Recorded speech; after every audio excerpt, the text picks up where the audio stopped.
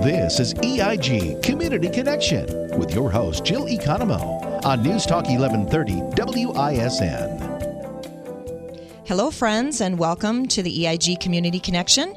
I'm your host, Jill Economou, and I'm the Director of Community Outreach at Ellenbecker Investment Group. I have a plaque on the dashboard of my car that says, "Be the change you wish to see in the world." What do I want to see?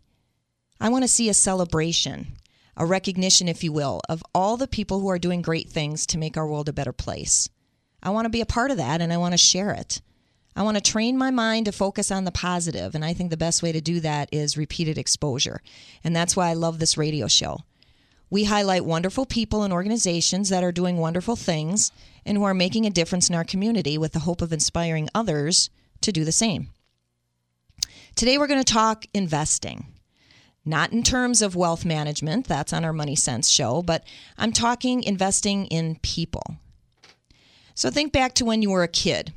Did you know back then what you wanted to do or be? I'm sure some kids know exactly what they want to do. Maybe they want to follow in a parent's footsteps, or maybe they love music and they know they want to be a musician or be in the music industry somehow.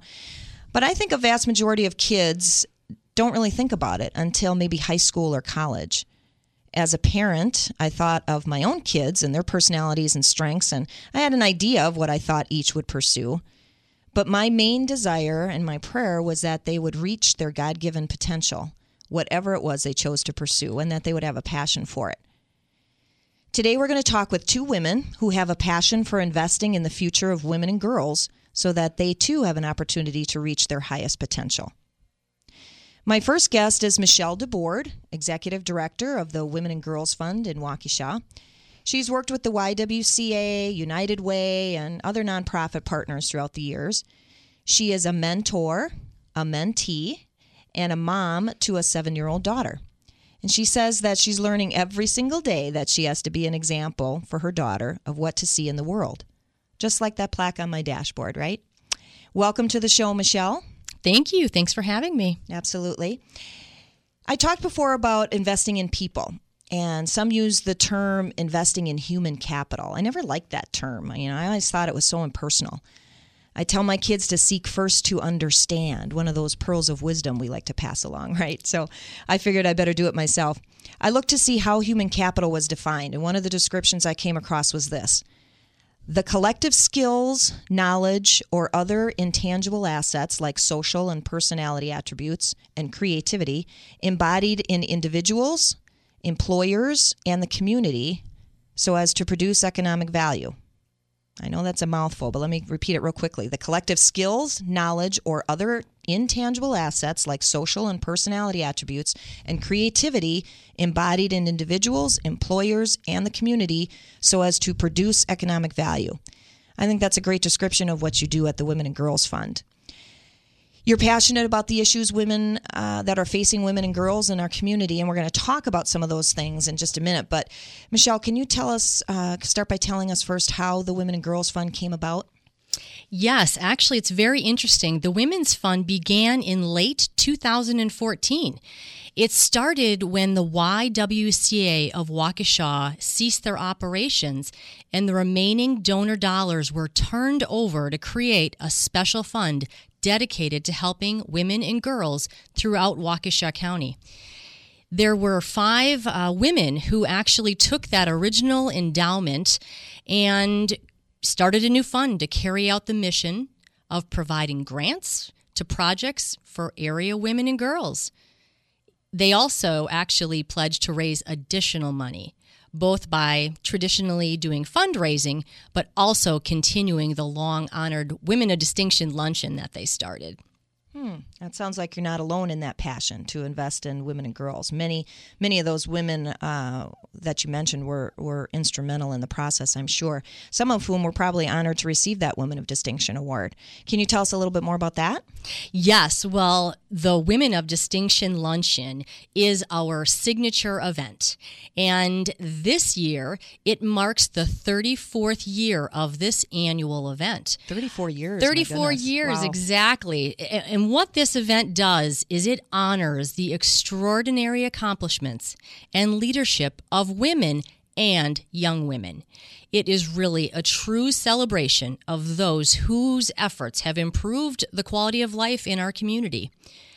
Overall, it is remarkable that nearly 200 women and young women have earned this distinguished honor. Wow. I know our own Karen Ellenbecker was a recipient of the award, and we're going to talk to somebody in our next segment who was as well. So that's an exciting thing.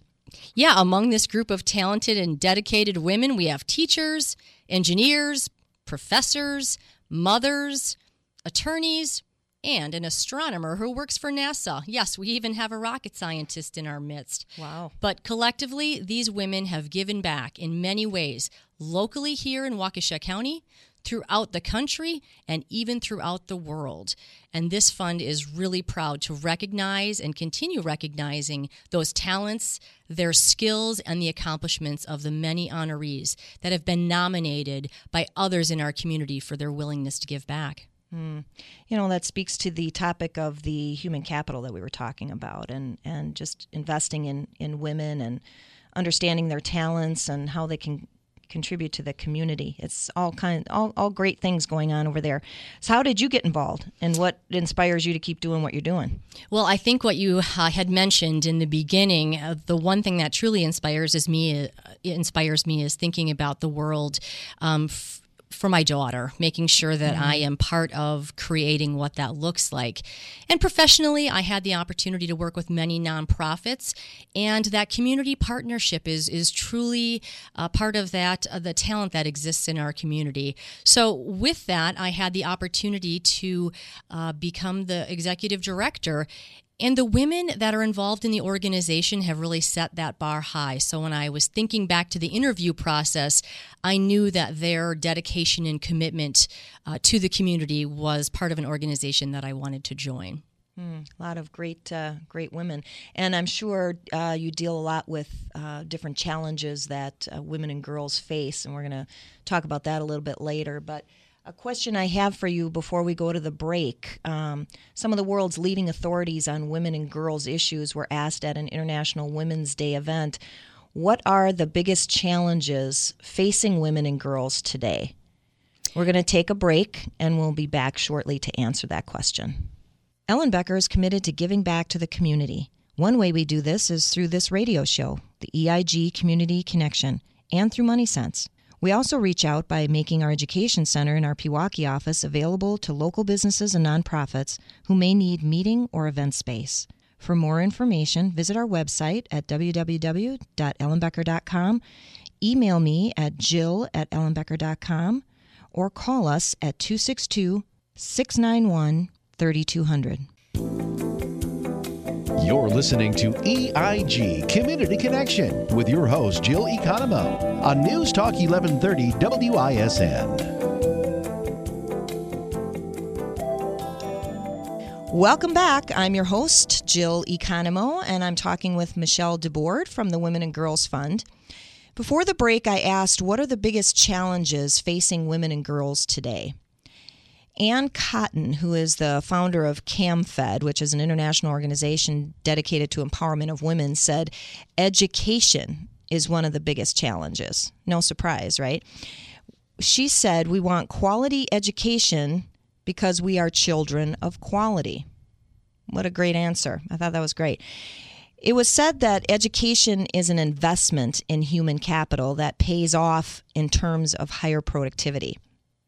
Now, I think we can all agree that education is a key element in reaching your highest potential, and that's one of the reasons why we opened our education center, so we can offer different educational opportunities for clients and the community. But Michelle, how is the Women and Girls Fund contributing to that mission of education? I know you have lots of things going on. Can you elaborate on some of the different ways? We do have a lot of things going on, but I want to share a little bit about what happens to the individual woman that we're really focused on. And in my role, I have the unique opportunity to go out and meet many women and girls who benefit from our grants. And I had the opportunity to go to our Paving the Path to College program at UW-Waukesha. And this is a group of non-traditional female students who are determined to engage in the college experience.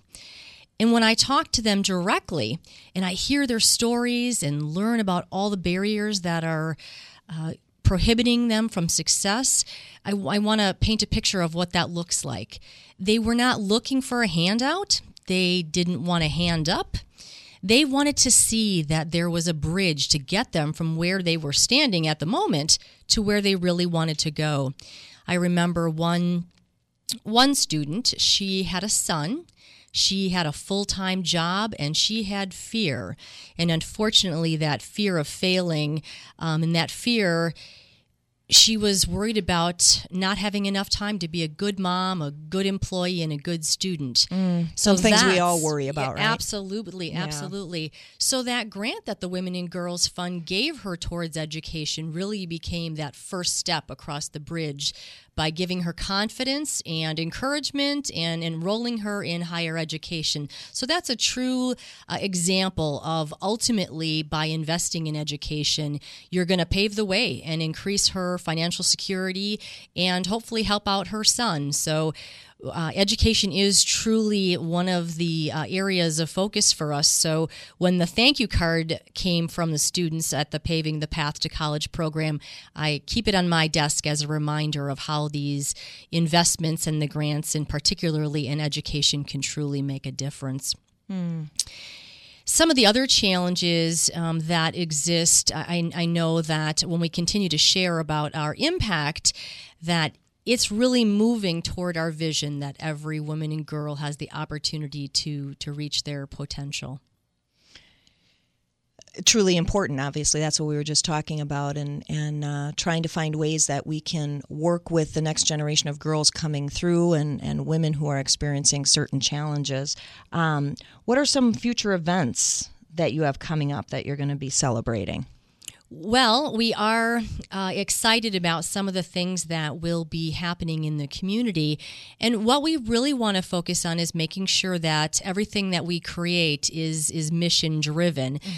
So as the Women and Girls Fund is a convener and a thought leader really dedicated to improving the quality of life, some of the things that we have recently done, women have opened up their homes and their businesses to provide a new platform and have fundraisers to get other people to know about the fund and actually what's happening. They invite friends and family to learn about the programs and get them involved. We also launched a women's workshop series last year. A woman on our board raised her hand and helped us start the first 2 sessions focused on networking and winning from failing, kind of resetting that cassette tape in our head that tells us the things that we can't do to make the focus on the things that we can do. And as a result of that starting, it is now going to be a quarterly workshop dedicated to sharing information with others. So these activities alone helped us interact with over 200 individuals, and that doesn't even include the over 500 guests at our Women of Distinction luncheon. So those are some of the new ways in which we're branching off. And outreach and networking, that's such an important thing. I know I went to one of your events and was able to meet some interesting ladies. And what's great is that you are talking with the women and saying, what is it that you need?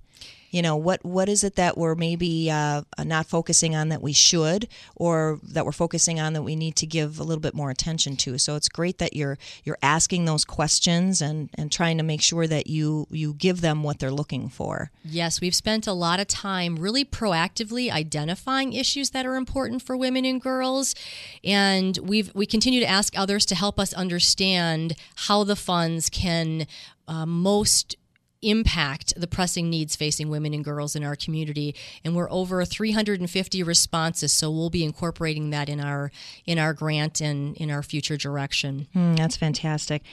Because we want to inform our listeners how they can get involved with the different organizations that we talk to, what are some ways that volunteers can engage? I know we as a business have done some things with the Women and Girls Fund, but if we had someone calling in, for example, or a client of ours that said, you know, I really like what the mission is of the Women and Girls Fund, how might they get involved? What would their steps be? We love when people raise their hand and volunteer, and we really put them in where their strengths lie. We had a group come forward, and they're going to be helping us increase our social media to stay connected and get the word out there. We have fundraising. We have event planning. We have the ability to be on a selection committee to review the New Hope Scholarship that we have. So there are a variety of different ways people can call and tell us what they're interested in, and we can find an opportunity for them. Great. Now, before we let you go here, we want to make sure that we get your information out. Can you share with our listeners the logistics here, the phone number, the website, who they might talk to? Would they actually call and speak with you directly? Yes, they actually could visit our website first, which is wgfwaukeshacounty.org, or they can call me directly at 955-1765. Great. The Women and Girls Fund is a great way to bring women together and find out how we might be able to impact the next generation, something that unites all of us women.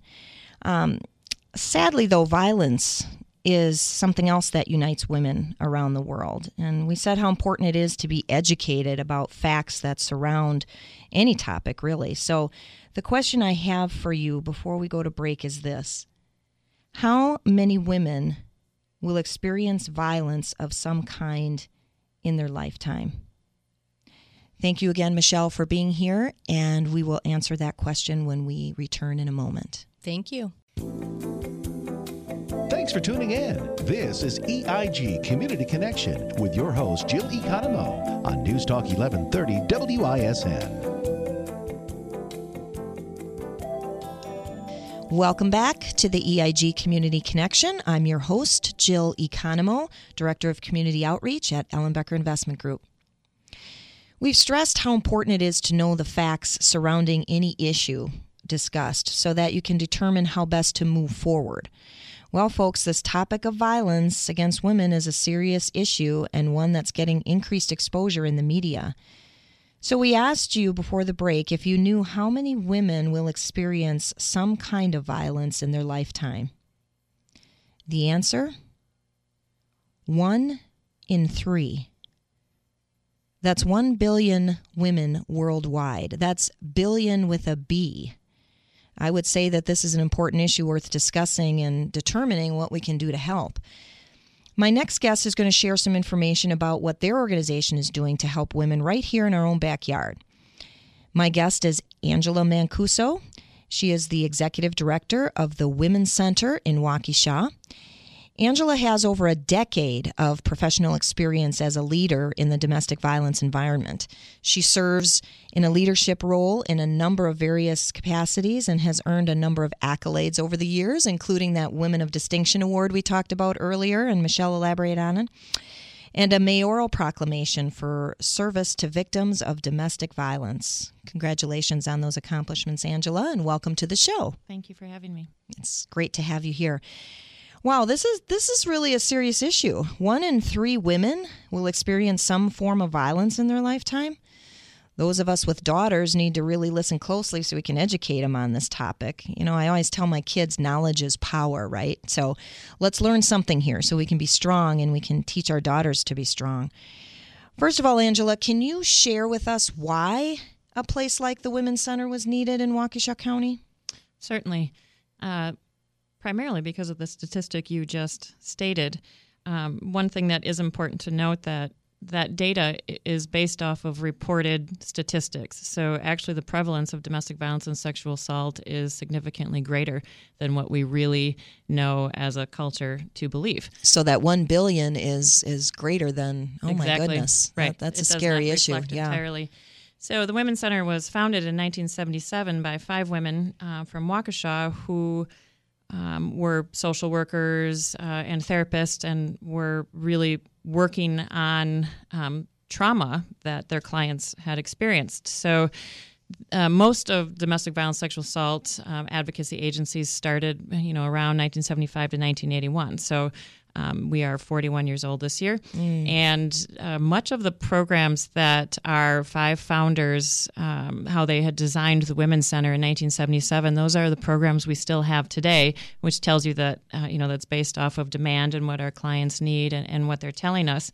And so 41 years in some regards seems, I'm older than 41, so it seems, a long time.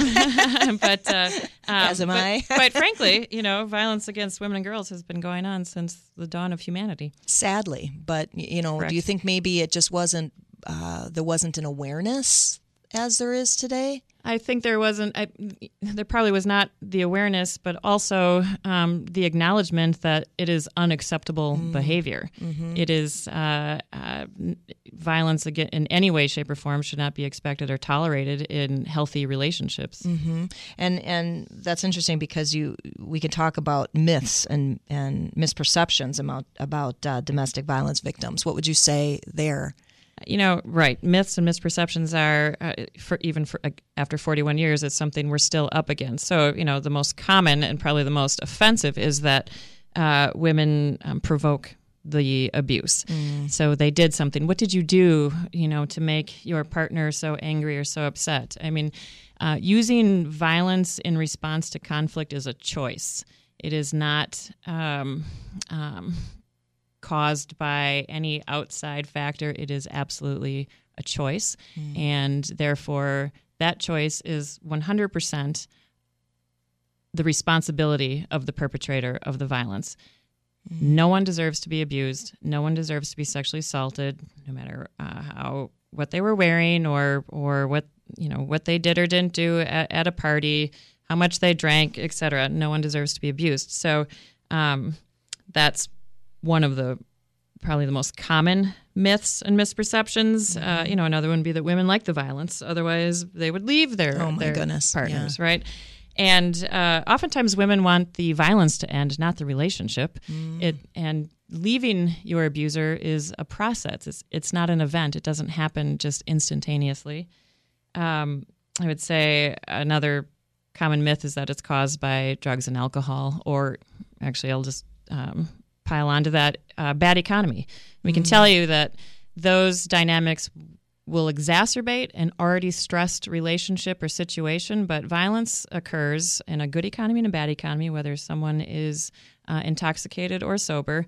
And, as a community, we want to be very careful about making easy excuses for someone's behavior and harming another person.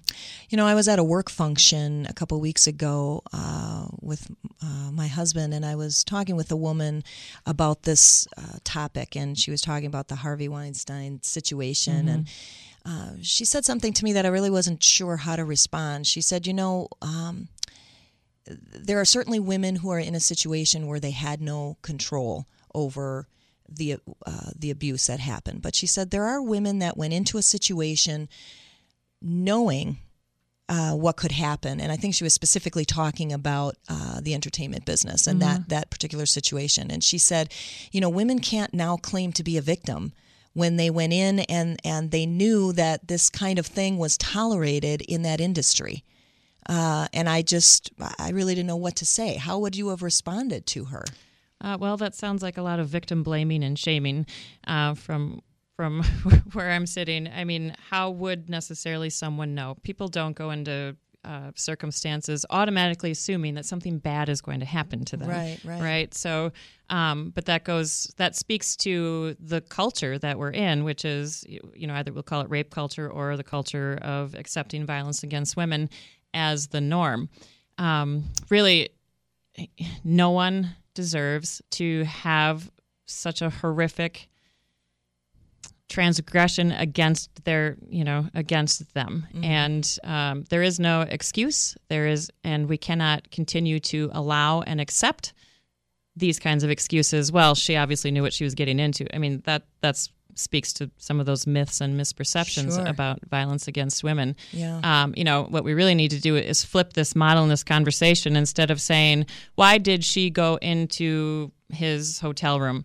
Why don't we say, why did he sexually assault her? Why did he right. abuse her? Mm-hmm. Flipping the model so that it isn't focused solely on the victim. Sure. And you said before that a lot of women, they don't want to end the relationship. They want to get away from the violence, of course, but they don't know exactly how to get away from their abuser.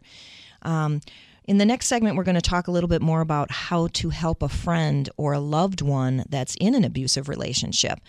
And Angela will be able to elaborate more on that. But my question before we take the break is approximately how many sexual assault cases are actually reported to the authorities? We will be back in a moment to find out. You're listening to EIG Community Connection with your host, Jill Economou, on News Talk 1130 WISN. Welcome back to the EIG Community Connection. I'm Jill Economou, Director of Community Outreach for Ellenbecker Investment Group, and I'm sitting across the table from Angela Mancusa, the Executive Director of the Women's Center. So before the break, we asked what % of sexual assault cases are actually reported to authorities. The answer? Only about 30%. Now, I got to tell you, that's something that's got to change.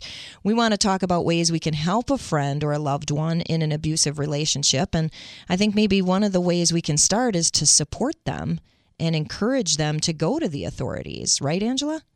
Right. I mean, believing and supporting is the very first step. There's many reasons why somebody may not report to the authorities. However, they can talk to the Women's Center, and we can advocate and make sure that they feel safe and comfortable and in control of their options and choices should they choose to report.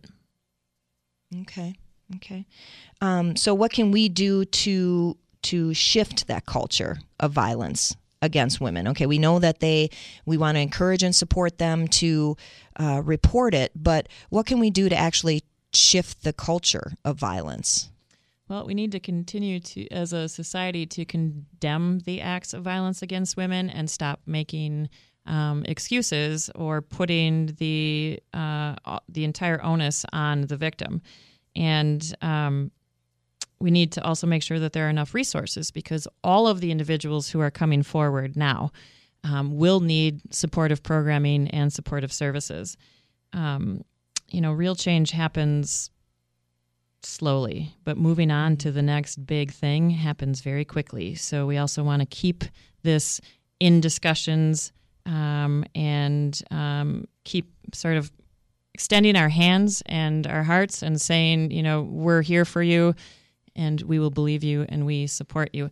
And there's many ways that, someone can help a friend or a loved one who has experienced some form of sexual violence or is in an abusive relationship. Aside from, like I said, listening and believing, it would be establishing yourself as a safe person. As you had given that statistic about only 30% of sexual assaults, for example, are reported to the police. Oftentimes people won't tell anybody. They will carry it with them. They will suffer in silence, and they will, and because people won't know, times people don't really know how to act or what to say. Another way would be to not rationalize what happened. The situation is already hard enough, and it is not the survivor's. It shouldn't be on the survivor to rationalize what happened to them to the person that they are finally disclosing to. It's really listening carefully, not telling them what they should do or should feel. So that happens a lot with someone who is trying to help someone leave an abusive relationship. What you should do? You should pack up and leave, or you should do this, or you should do that. Mm-hmm. And we do that because we're caring and compassionate people. Right. However, that could be very alienating to someone who has experienced that kind of trauma. The victim knows themselves better than anybody else. Nobody can speak to their experience except for themselves. And often abuse comes from our abusive relationships, and the dynamics of abuse come from someone exercising power and control over another. So we, as advocates and friends and loved ones, as in a way to support that individual, not telling them what they should do is another huge component. Should is a bad word in the advocacy field. I would say providing options. So as the friend and loved one, educating yourself on the resources and what's available in the community, like the Women's Center, so that you can say, hey, I know of a place that you could call and talk to somebody confidentially, or I've researched and found some resources for you. Education is such a biggie. They talk about, I have 2 daughters, one that went through college, one that's there now. And one of the things that they did at orientation is to educate the girls about safe zones and just being aware of your surroundings and making sure that, you're not focused on your phone or walking to the library, 2 a.m. or, things like that. Right. Obviously, education before something like this happens is very, very key, I would imagine. Right, and that's a really good point. That's some of the work that we do at the Women's Center, besides intervention, is prevention, and that would be explaining ways to keep yourself safe, safety planning.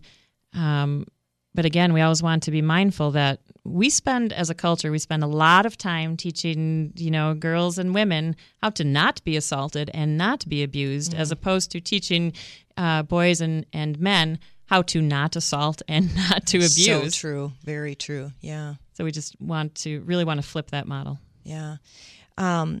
What about this Me Too movement? We've been hearing a lot about that out there.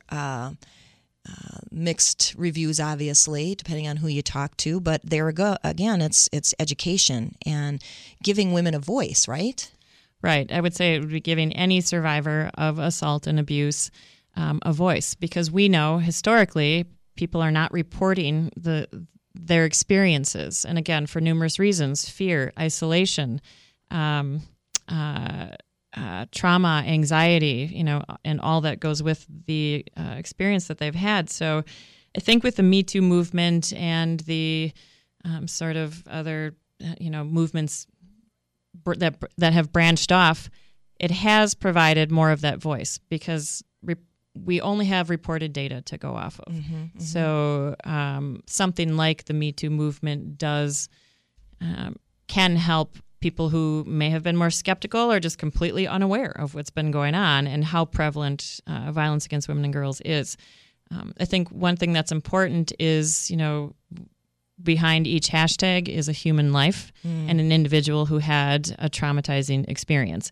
So we don't like to turn someone's experiences into a social media hashtag.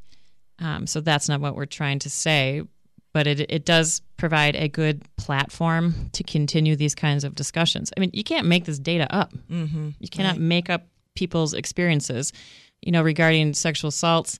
Well, let's see, I'll be generous. Between 2 and 10% of sexual assault claims are false. Really? Right. So, and again, I'm being on the generous side. So that means 90% or more are valid and real. And we, again, as a culture, it's incumbent upon us to believe that. Right. Because, and again, if we only want to focus on reported data, that's reported data. Right. Yeah. Well, you guys have a lot of programs and services that are available. So someone comes to you having experienced some form of domestic violence. They call you and they may not even know where to start, and you obviously have so many ways that you can help them. Can you elaborate on some of those programs and services? Certainly. Well, at the Women's Center, we do work with adult and child survivors of domestic violence, sexual assault, child abuse, and trafficking.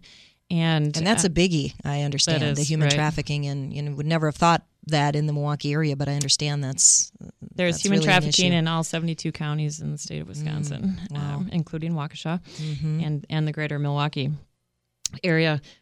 We have an emergency crisis shelter for people who need that immediate safe place to stay, who are experiencing violence. We have a 24-hour hotline that anybody can call, and people can call confidentially. And what is that hotline? That is 262-542-3828. And once again? 262-542-3828. Okay. and that's 24/7. The shelter and our hotline never close. We also have a counseling model. So we have counselors who specialize in working with youth who've been abused or sexually traumatized, and then also with adults. And then we also do the same with domestic violence. So we're doing one-on-one psychoeducational short-term crisis counseling, and we also have a support group model.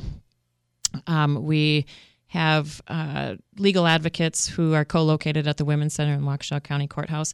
So we're not dispensing legal advice. We're not lawyers, but we are helping individuals navigate the criminal and civil justice systems. Oh, that's wonderful. We help a lot with restraining orders. Yeah. Right. And just, again, working on safety. All of our programs, we work on safety planning and safety components. We do have an employment and life skills program as well. It's really job readiness training, resume and skill building. We do art therapy. We have a substance abuse counselor on staff. We do children. We're working with children who are either living in our shelter or are not living in our shelter but have been experiencing these issues. We do a lot of community education and violence prevention. So we work in schools. Right now, it's primarily middle schools and high schools. And we're talking about healthy and unhealthy relationships, conflict resolution, teen dating, violence awareness. That's great. I mean, the younger you get them, obviously, the better. And by them, Exactly. I mean, boys and girls. Exactly. Right. Understanding what their personal responsibility is. So that's great. Right. All of our programs are designed to work with anybody who has been a survivor of domestic violence, child abuse, trafficking, or sexual assault. So that's men and women. And we can bullet point things about our programs that people would see on our website or in a brochure, but what we're really doing is catering and customizing our service model to the individual or family that is sitting in front of us. Mm-hmm. So it could look like anything. We provide, transportation to and from, bus tickets and cab fares. We will we do the rape crisis response for Waukesha County, so we are meeting victims at 3 hospitals in Waukesha County and providing that immediate safety and comfort and advocacy. We have kennels in our basement because animal abuse is a precursor to an abusive relationship and or a warning sign, but also oftentimes someone will stay with their abuser because they have pets. Mm-hmm. So we will, they can bring their animals, and then the Humane Animal Welfare Society will partner with us to foster these animals. Nice. We provide all the meals. We provide snacks. We provide, say it's somebody who has a new baby or is pregnant. First, we'll do a baby shower, but we also just provide items that people need: diapers, formula, new socks, new clothing, things like that. It's really whatever somebody needs and what we have the capacity and the resources for. So I like to say that we will move a mountain to help somebody work through that trauma and feel like they have, and feel like they are able to live economically self-sufficient, live violence-free, feel comfortable and confident and safe in their community. That's wonderful. What I'm hearing you say are a lot of things that that our listeners can get involved in. I mean, you're talking about baby showers. I can go out and buy a gift. I love babies. I can come and hold a baby. I love dogs. I can come and walk the dogs. Work with Haws and provide that service. Providing meals. Gosh, there's a lot of things that you're talking about here. Where, if we have a listener out there that says, you know what, this cause, this mission is something that I can really be passionate about, and I want to help in some way. Which again is why we're doing this radio show. We want to give organizations like yours an opportunity to share with our listeners all the great things that you're doing in the community, how you're helping people with the hopes of inspiring others to want to jump on the bandwagon and help out in some way. So we have somebody calling in to the Women's Center and they say, I want to help. What ways can we do that? Mm-hmm. Well, we do have volunteer opportunities, and that is located on our website, which is www.twcwaukesha.org. And so to to volunteer in our direct service program, so on the hotline or at our front desk or in our children's programming, we ask that individuals fill out the application and send it to us. We do have a 20-hour mandatory advocate training, which we put on about 4 times a year. And then after that, there's even more training, which is catered directly to the program someone is volunteering in. We also have, because we are a shelter and we have residential programming, we could see a lot of wear and tear. We might have a lot of really exuberant, happy kids who are in our childcare area, and so that might need painting, or putting toys together, or even cleaning toys. We like to have we have a peace garden on our grounds, and we like to have. We're always looking for gardeners and landscapers to help us out. I do not have a green thumb, so I was going to say we always would like that. Yeah, that would not be me, but again, I can help in the nursery to make it welcoming and right. And we do provide free on-site respite childcare. So for any adult who is coming to the Women's Center for any of our programs, we always have a volunteer or an employee at the ready to play and that does include babies. So for those who like to hold the babies, get our baby fix. That's right. But we really do need the help of the community. I mean, we are a 24/7 program. That's 3 shifts of staff. So we are always looking for support. We have a wish list that's also on our website. We accept new items. We are also a food pantry. So like I said, we provide food for our clients, whether they are, current clients or former clients. So having, that's primarily what our wish list is non-perishable food items, but sometimes things come up like deodorant or toothpaste, diapers, and they take things those like directly to your site. They can bring them right to the Women's Center. Yes. And then we're always looking for help on committees. So it could be working in our employment and life skills program. It could be helping us on a special event committee, or we also have a board interest form on our website. So, and then oftentimes groups will call us and say, "Hey, I've got 10 people that can come on this day. What can you do?" So there are times that projects do pop up. The painting projects, landscaping, or helping us, put our playground together.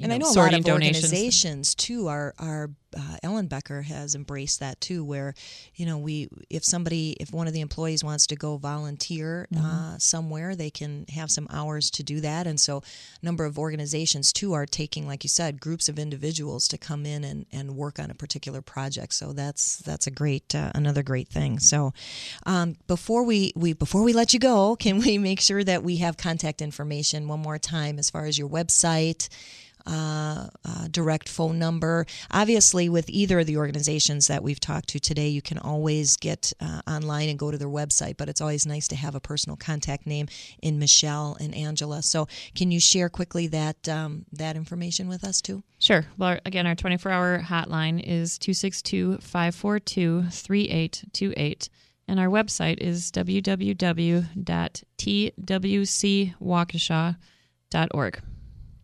Wonderful. Thank you so much for being here today.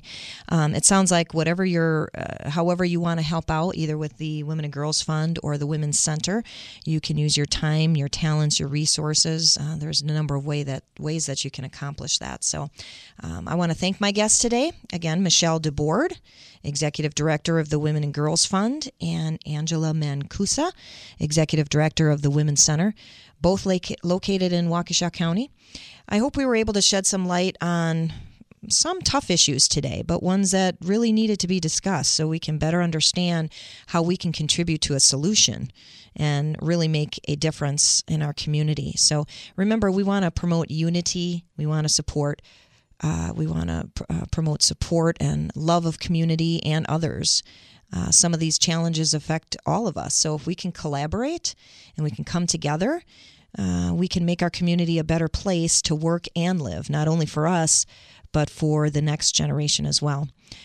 If you would like more information about either of these organizations, they gave you the contact information, but you can also email me at jill@ellenbecker.com, or you can call our office at 262-691-3200. Also, I encourage you to tune into our Money Sense radio show, which airs on Saturdays and Sundays. And you can visit our website at ellenbecker.com, because all of these shows, after they have aired, they become podcasts on our website. So you can get to those as well after the fact, and you can get more information about Ellen Becker as well. Join us again in 2 weeks as other inspiring guests share how they're making a difference in our community and in our world. We hope to inspire you to think of ways you can make a difference in the life of someone else. Until we meet again, remember, give a blessing and be a blessing. Have a great weekend.